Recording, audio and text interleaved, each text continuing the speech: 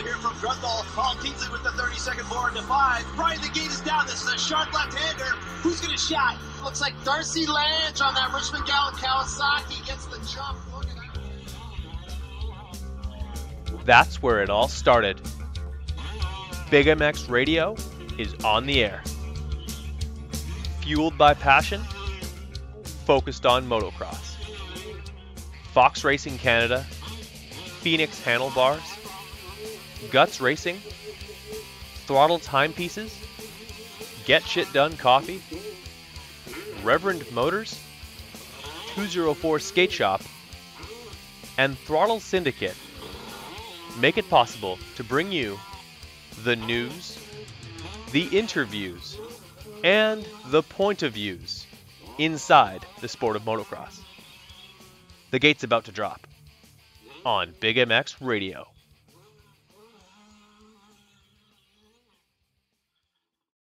Hello, and welcome to another episode of the Big MX Radio podcast, this being episode 851.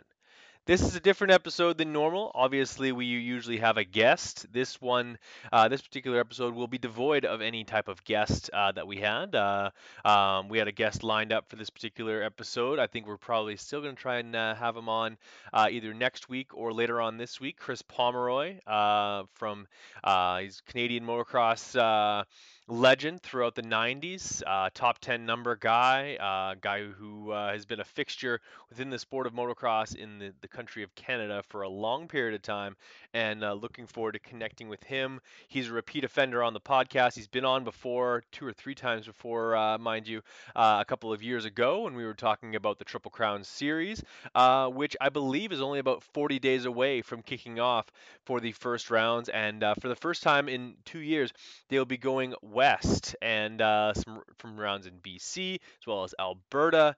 Saskatchewan is not on the series this year, but Manitoba is, and then of course a number of rounds throughout the usual suspects of Gopher Dunes and Walton. So looking forward to that. But yeah, this is going to be a different kind of podcast, and if you haven't already gone to bigmxradio.com and entered the raffle, please go do so.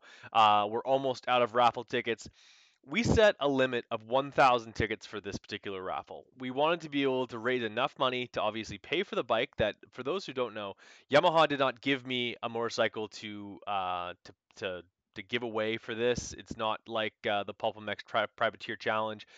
This is a bike that I basically rolled the dice on being able to mobilize the Big MX Radio faithful and purchase a motorcycle out of the ticket sales, and then price it so as such, so that we would be able to raise enough money to make something special happen, which is going to be happening later this summer. We're going to be doing a riding school, still yet to be determined on the location for that, and we're trying to get some riding clinic instructors locked down for it. But essentially what's going to happen is one of two things. It's either going to be completely free, and we're going to have a certain number of people that are allowed to enter, because obviously if we sign up, set up a free clinic, everyone and their dog is going to show up. Or we're going to have a clinic where you do have to pay a small amount to go to the clinic, but you will receive a voucher to race an upcoming race, whether that be, I think that's going to be one of a local race close to the spot where we end up doing the clinic. And that was actually a really good idea that my girlfriend had. So I think that's what we're probably going to do. So more news to come out about that, but go to bigmxradio.com. 1 ticket for 20, 3 for 50, or you get 10 tickets for $120. There's 13 prizes in total, including brand new team jerseys. In fact, there'll be race worn team jerseys from Team Solitaire. There's a Get Shit Done coffee pack, as well as a 204 Skate Shop apparel pack, complete Guts Racing seat for whatever bike you have, a set of Flex Air motocross gear from Fox Racing Canada. Phoenix Handlebars has also set us up. A number of different companies have reached out and wanted to be a part of it. You can get your graphics done tip to tail by Throttle Syndicate. You can get yourself a brand new Throttle Timepieces watch, $125 value, and all for and of course the top prize, a 2022 YZ250 stroke, which I am driving to Calgary this weekend to go pick up. So you'll actually be able to see the physical bike, whether you believe it or not, that we are in fact giving away a motorcycle. I don't think I could get away with not giving out a bike at this point on how many tickets we've sold. We've sold just over 750 tickets, which means there's just under 250 left available. Go to the website, go buy one. Like if you're superstitious about giveaways in the past, we know that a ton of the Pulpamex giveaway bikes were won in the closing weeks. Or sometimes even the closing day, but it's one of those things where we are going to run out. So you're not going to be able to wait until May 30th to go out and buy your tickets. Uh, they'll be long gone. So go to the website, buy up the tickets that are still available, and to the best of luck to you. So let's jump straight into this thing, guys. Like a couple of talking points that I want to get off, sort of just like talking out loud here about some of the things that I've seen throughout the Supercross series. And if you're going to start off with the big stories, you might as well start off with maybe the biggest star in the sport right now. No, it's not Eli Tomac. It's Jet Lawrence. And whether you love the kid, hate the kid, or fall somewhere in between, he gets a ton of coverage, and it's warranted. Honestly, he's been lights out as far as speed. Has he won every single race? No, but he's been arguably the fastest guy at every single race that he's been to so far, at least in qualifying or even in the main events. Hasn't quite figured out those Triple Crown Series races just yet, but once he does, I'm sure he's gonna have one of those. He's gonna sweep one of those, just like Austin Forkner has in the past. But this weekend, Atlanta Motor Speedway, a speedway race, and we're going to get to talking about that in a little bit. But um, it's a little bit of a different layout, a little bit of obviously a different soil than they're used to. It's different soil than what they bring in to the dome, as well as it's an outdoor. They're like there is no bottom to this. They don't put down plywood. It is the some of the racing surface is the speedway itself, and it opens things up. I think there for some great racing, as well as some cool different passes, some big jumps. Obviously, there was this gigantic jump that was there during press day. They were saying it was 120 feet. I'm thinking it was probably closer to 100, but either way, the thing was a complete send out there. And for those who were hoping that that jump was going to stay there, like I just don't see that there any way that they could have gotten away with that. Like clearly, uh, like obviously, like neat idea to have a jump that big, but to have that much of a risk reward jump this close to the end of the series, when championships are all but sewn up, there's just no need for it. And I was really surprised to see that it got built to begin with, and I was not surprised to see it got taken down, especially after Hunter Lawrence goes ass over tea kettle after coming up just the perfect amount short. He ends up letting go of the motorcycle, piles himself in pretty good, and didn't seem too worse for wear because we're going to talk about it in a second or two here. But the guy ended up getting himself a win. So like hats off to him for that. But Dirtworks definitely challenging the guys. I liked some of the different obstacles out there. I love that there was two whoop sections, and they were different spacing as well, which I think was really neat. As well as one of them was coming out of a left-hand corner, the other one was coming out of a right-hand corner, really challenging the guys. There was some really neat jump section. Anytime you can use the over/under bridge to your disposal, I think that's a good thing as well. The track just had all kinds of some character to it, and I think that made for great racing as well. At the very least, some great visuals out there on the track. But let's talk Jet. Let's talk Craig. The whole the weeks leading up to this round, it was Jet Lawrence, Christian Craig, Jet Lawrence, Christian Craig. And first and foremost, Jet basically ignored the whole situation. He said, like, I'm not going there to beat the guy. I've got my own championship to worry about. If he beats me, great. If I beat him, great. That's really not who I'm racing, which was a surprising take to me, to be completely honest. I really thought that Jet Lawrence would seize that opportunity to assert himself and basically, like I thought he would have had as good a chance of beating Craig as anybody. He certainly put in some better laps than him throughout the main event. Uh, but all that build up and within the first lap, it was all for naught. Jet goes down at the end of the set of whoops after a pretty spectacular pass through those whoops, where I think he hit at least three of them just on the back tire alone. He ends up going down, scrambles, gets back up 15th spot. That's a lot of guys to pass, especially in a East-West showdown, because it's not just 15 guys that are typically on one coast or another.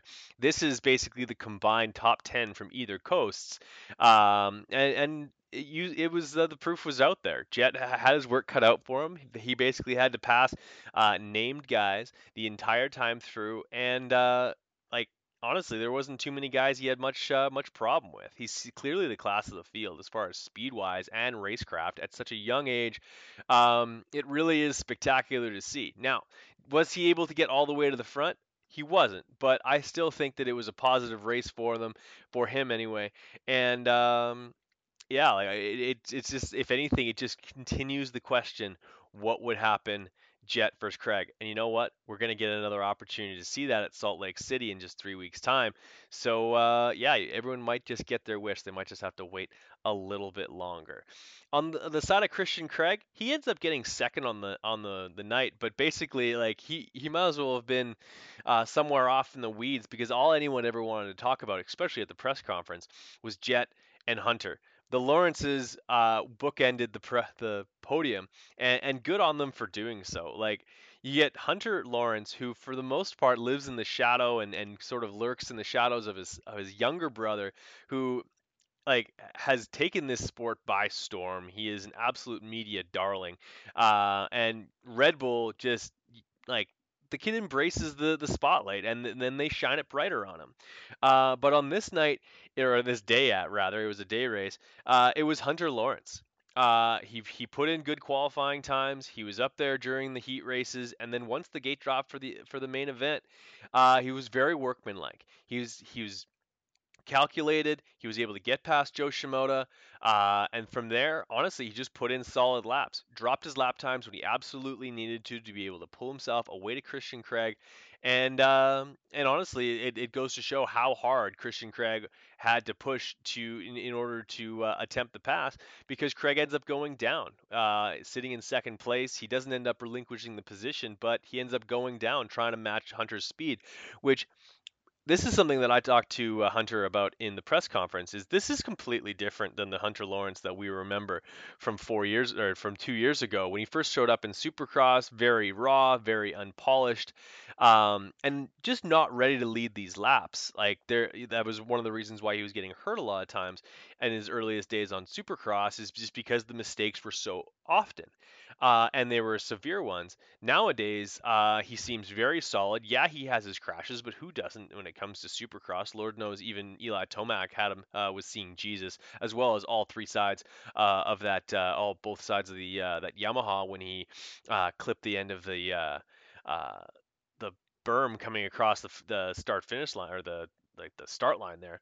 But Hunter, he's evolved into a very proficient Supercross racer, and if not for Anaheim 3, I think this is a very close championship and one that he honestly you could possibly see could have seen brothers vying for championships um, in 2022. That would be for sure a first. That's never happened. In fact, brothers have only ever raced a couple of different times in the 250 class. Obviously, Jeff and Mike Alessi, the Volan brothers in the earliest days of the class, and trying to think of anybody else who's also done it. Possibly the Sipes brothers, as well as the Hahn brothers from the mid 2000s. But it hasn't happened lately, and certainly not at this level. Hats off to Hunter Lawrence for able to get that done. And as far as the Jet versus Craig battle, the jury is out. Next thing that I wanted to chat with you guys about is Austin Forkner. Talk about a guy who has really taken on his career has taken on a bit of a disguise in the fact that his career basically mirrors that of his trainer. Robbie Reynard, who was an absolute superstar, amateur phenom coming up through the ranks and had immediate success in the 250 class, in the I guess the 125 class at the time, now called the 250 class because obviously it used to be 125 two strokes and 252 strokes. Now 250 4 strokes, 450 4 strokes. I don't think I need to explain that to you, but all too often when I'm explaining things on Instagram or something like that, someone's like, "Don't you mean 250 class?" I'm like, "Well, I do, but now if I say 250 class, people think I need 125s." But either way, I like that's maybe the one bit of the two stroke, four stroke thing that just irks me is the fact that the premier class used to be the 250 class, now is the supplementary class, or some people still consider that. Some people consider the 250 class equal footing.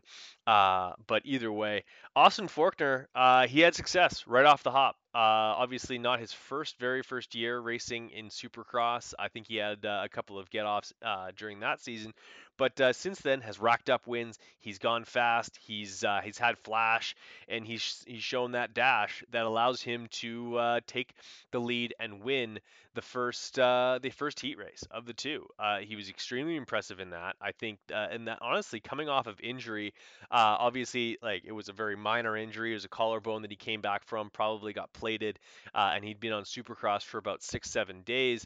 These guys don't forget how, but just amazing to see him be able to uncork that speed and be able to keep up with someone the likes of RJ Hampshire, who is well known for being one of the absolute speed demons of the 250 class. Like RJ, amateur superstar of his own right. He won the amateur All Stars, just like Austin Forkner did at Monster Cup his year that he came through. And Austin gets the better of him in that heat race. It looked like he lost a little bit of steam in the main event, though, which is understandable. If you haven't been racing, you're not at race pace, you're not at race fitness. Totally understandable as to why you wouldn't be able to maintain that and race to the best of your abilities. Obviously, he looked like he was riding a little bit of a wide bike when Jet goes by, and then Jet did exactly that. Went by in the whoops, blew his doors off, and like off to the races. I got to go catch third place, guys. I don't have time. And Faulkner ended up. I think he ended up sixth on the night, which I think honestly, if you were to guess how like where he would have been prior to the weekend, you're like, yeah, fifth, sixth is probably where he probably like a comeback ride off of an injury. You probably think he's going to be around the sixth place spot. Uh, but he did so in a little bit more spectacular fashion than I thought he would. A lot of times, guys coming off injuries, they get a so-so start and they sort of just work their way up to where they're probably supposed to be based on speed and attrition.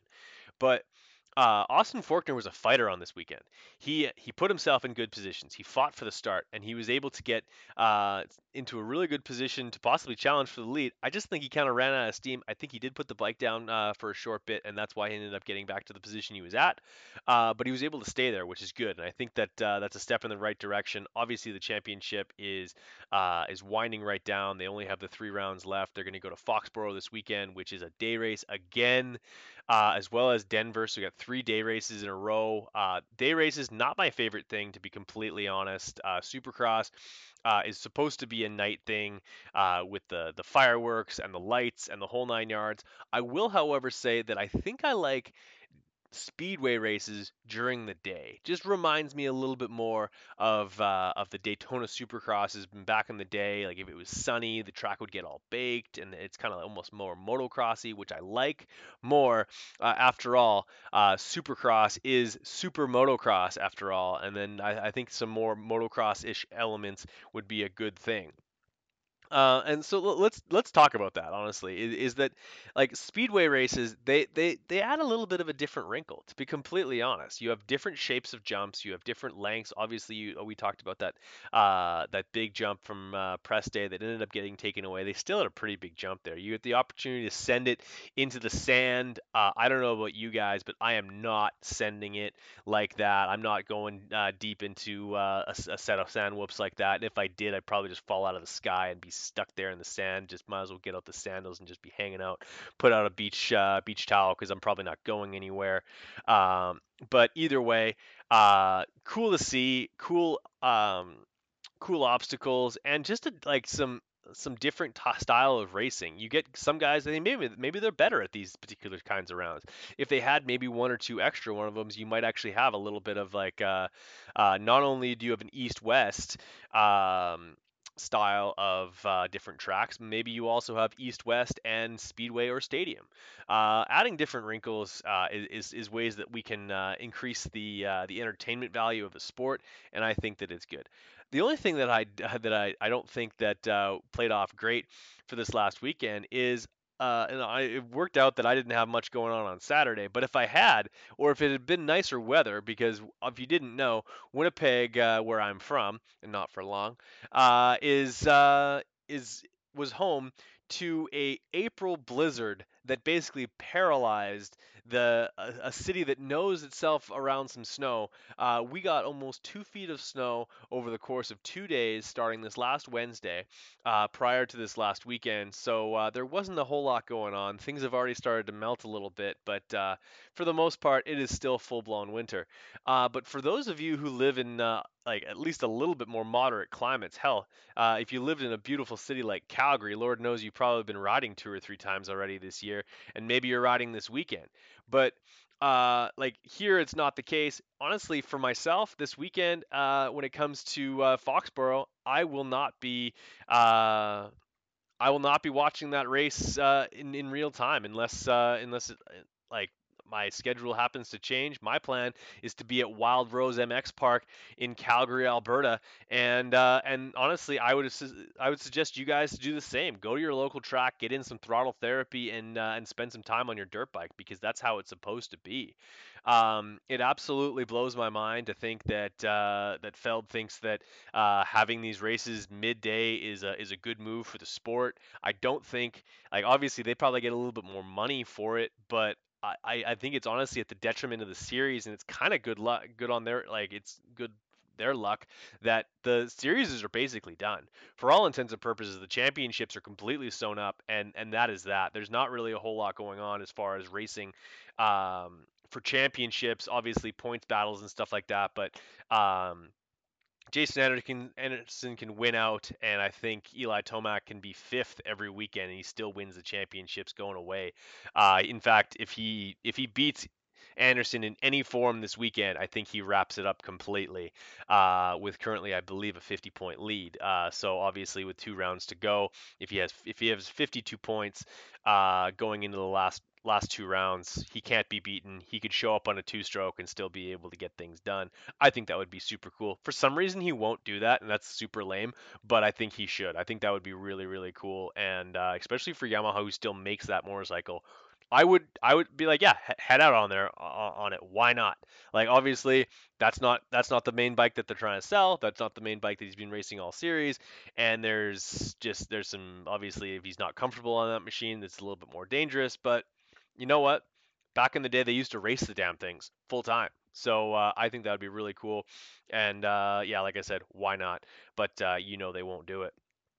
Um, Speaking of like getting out there and enjoying your bike, I just wanted to talk to you guys a little bit about the upcoming riding season. And feel free to connect with me on social media. I'd love to hear from you when it comes to what your plans are, as far as what races you want to hit, which races you'd suggest that if I'm going to do some traveling this summer, perhaps where you might want to see me at a track, or like what's on your particular schedule. But this year, I plan on getting back to the track like never before. An opportunity to race multiple races. In the past 3 years, or the last 2 years, I've only raced 3 times. Twice last summer, no, 2 summers, and then only once this last summer prior to that. So yeah, it's important to be able to get back on the motorcycle. I obviously had a shoulder injury that started last season. The other year prior to that, I had no excuse. Uh, just wasn't able to race as much. Obviously, well, actually, the year prior was COVID, and yeah, that was zero fun. Um, so anyway, yeah, let me know where you guys are racing. Let me know where you guys are, what region, what series, what you're looking forward to. Uh, I'm personally looking forward to, and I will be making a move as of July 1st.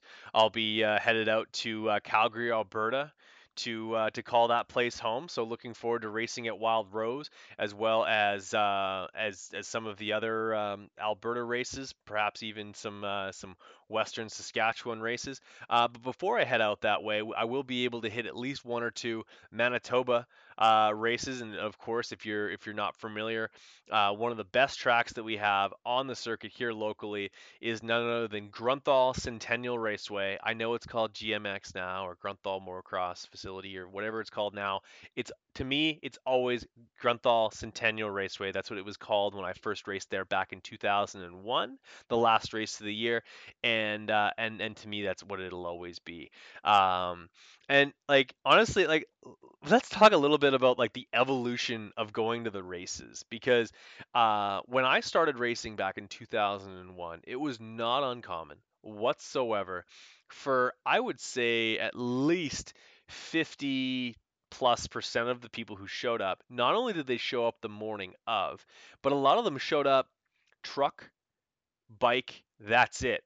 Pop up an awning and let's get after it. There wasn't even a lot of people there was certainly not a lot of people who showed up in a motorhome. The odd person might have an enclosed trailer, but a non-enclosed trailer was very common as well. In fact, current an old Manitoba pro who's currently living out in Calgary, his name is Adam Pfeiffer, used to show up racing the pro class, and he did this all the way into the mid 2000s. He used to drive a Pontiac Sunfire, and he would pull a car trailer behind it with a toolbox stuck in the middle. The bikes would show up dusty from him driving down dirt roads with these damn things. He would unlock both of these, both bikes, pull them off the car trailer, set his tire pressure for the day, and he would run top three, sometimes even win pro motos on a pretty ragtag setup. In fact, I think he's got a better setup to this day. But either way, Adam Pfeiffer was an absolute legend. That's the first guy that I went to California with back in 2010, and he would just rag my ass about how much riding I was doing versus how much talking I was doing in the pits. Something that I'm still guilty of to this day. But of course, I got my own podcast. What am I supposed to do? But Adam Pfeiffer was a great friend of mine, a guy that used to take me to a lot of riding spots here and around Winnipeg, where there's this one place. Actually, it's called out in a place called Lebo, where it was this deep sand track. It was basically kind of like single track, but a little bit wider than that. And it was about a 45 to no, it was probably about a minute and a half lap time, and it was just sand whoops and sand whoops. And he would go all day long. He'd come in, fuel the bike up, go back out. I basically he would start his moto. I'd get tired, pull off, sit there for a few minutes. I'd start riding again. I'd get tired again before he was done. And then when he was officially done, he'd get right back to the truck, throw the front tire up into his the truck because we had a truck by this point. Throw the front tire on the truck and load the thing before he even took his helmet off. Adam Pfeiffer was an absolute stud back in the day. The guy he's way too fast, and yeah, just good people. And actually looking forward to reconnecting with him when I go out to Alberta. But yeah, that's that like the truck only with just a bike in the back. Maybe you have an awning, maybe you don't. In fact, the full first year that I raced, we did not have an easy up by any means. In fact, I remember it wasn't until there was a race in Austin where my dad and I were actually hiding under the truck most of the day, trying to stay out of the sun because it was in the upper 40s, or for my American listeners, uh, over 95 degrees up here in Canada, believe it or not. Sweltering heat, 100% humidity, and then so our local dealership, Headingley Sport Shop, happened to notice that we were hanging out under there and asked us, like, do we not have an awning? And my dad said, no, we don't have one, blah blah blah. So and we had purchased obviously a lot of parts because obviously I'm hard on bikes because I was crashing all the time because I'm not very good at riding dirt bikes, especially at the age of 12. They took pity on us and hooked us up with an awning. We had one, and we still have that awning to this very day. It's in a little bit of disrepair, but Dad keeps it out of being the most sentimental and stubborn man that I've ever met in my entire life. Uh, so if you're not running just a truck or a car with a trailer, you might be in a van. Van is like a step up from that because at least you have shelter at all times. More often than not, the van sort of smells like the bikes themselves, so that's maybe a little bit of a drawback. But maybe you have a Sprinter where The bike area and the sort of the living quarters or the driving areas are separate, and that's really sort of that's like as far as like single vehicle traveling, I think that's maybe the absolute pinnacle of the evolution of going to the races. From there, you have obviously what I currently have situation, which is a half-ton pickup truck, or maybe you've got a one-ton truck. Maybe you've got a reason to have a one-ton truck other than pulling a motocross trailer, and that's what you pull to the races. That's what Dad drives. He uses that to pull the masonry trailer about maybe 10 times a year, but he somehow justifies having a one-ton regardless. Big old F350. It's actually a very simple order. Every 3 years, he goes to Wilf's Eli Ford out here in Manitoba, and they have the same truck order for him every year, white with every single possible accessory that truck can come with, and I'm sure they have his old lease sold long before he even shows up to send it back. But so truck and trailer is honestly like I think is if you're unless you're going like full fun mover style, it's the way to go. You can sleep in them. Aluminum trailer. If it rains, you're gonna have a pretty noisy night. But they're pretty cool in the summertime, and they keep everything dry as long as that vent on top isn't leaking. I have a pretty funny story about that as well. Uh, Buddy of mine, Justin Filion, we drove out to Melita, Manitoba, which is about 3 hours away from Winnipeg, 3.5 hours. So we're not driving the morning of. We head out there. He had the world's smallest trailer. We pull the bikes out. No, we pulled my bike out, leave his bike in. I'm on a cot, and he decided he was going to sleep on an air mattress on the floor.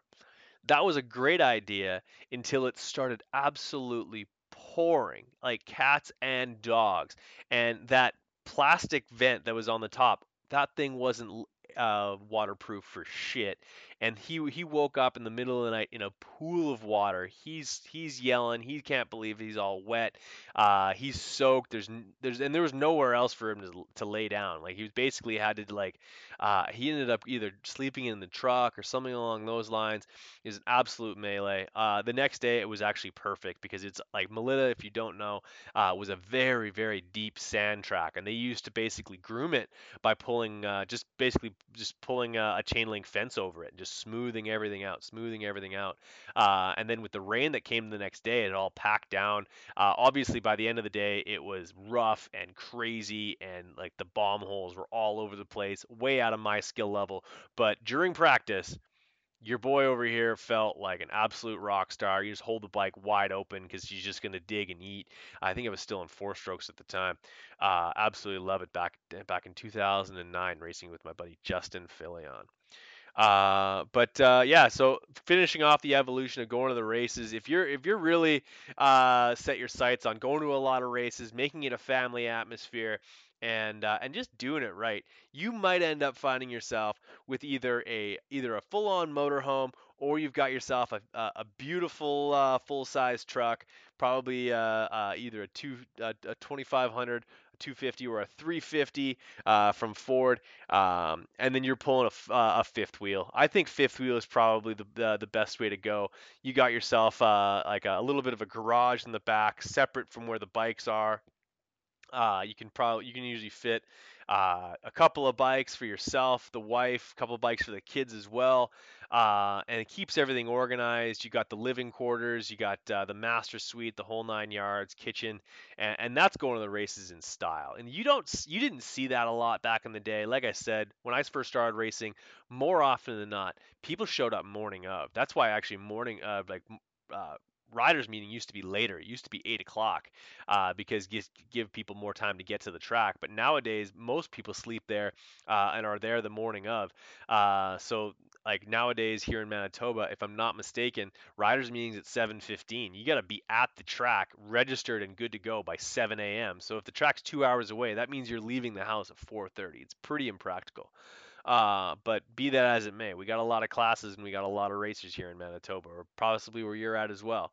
Um, But yeah, so that's that's sort of one of the things that I've noticed over the years is just like it used to be way more acceptable and way more common for people to show up in a pickup truck with a dirt bike in the back of it. You don't see it as often. If you do, it's usually because I'm showing up that way. But that unfortunately doesn't happen as often as it needs to. But like I said, mostly thanks to the move that I'm going to make starting July 1st. I'll be at the track and the races a whole lot more in this coming future. I hope you enjoyed this podcast. I hope that you guys enjoyed me sort of rambling through, touching on some stuff, and just sort of spitballing at you. Sorry that we weren't able to have Chris Pomeroy on.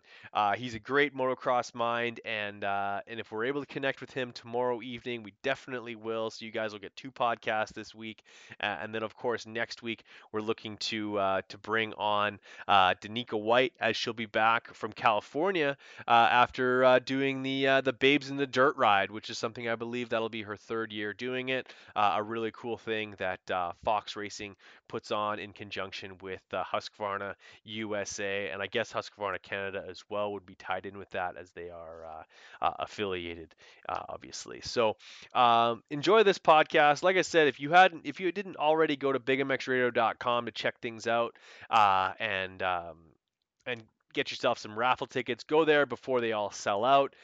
Would really, really appreciate if you guys support that. I want all those tickets to sell out, and so that we can host that riding school, so that nobody ends up having to pay for it, or we're able to give back as much as we can. And honestly, you could win a brand new 252 stroke for as little as $20, which is, I think, a pretty good deal. So I hope you guys go do that. I hope you enjoyed this podcast. I hope you're also playing Big MX Radio Trivia, free trivia game that we play every single day on Big MX Radio, Instagram, as well as Brad Gebhardt 88. Go check those out. Every time you answer correctly throughout the month, you are entered to win monthly prizes. Sometimes it's a seat cover from Guts Racing. Sometimes it's a Throttle Timepieces watch. Sometimes it's a set of bars and grips from Phoenix Handlebars. So go check that out, guys. BigMXRadio.com. The raffle's there, as well as we have trivia. Thanks so much for listening to the podcast. Appreciate it. Take care.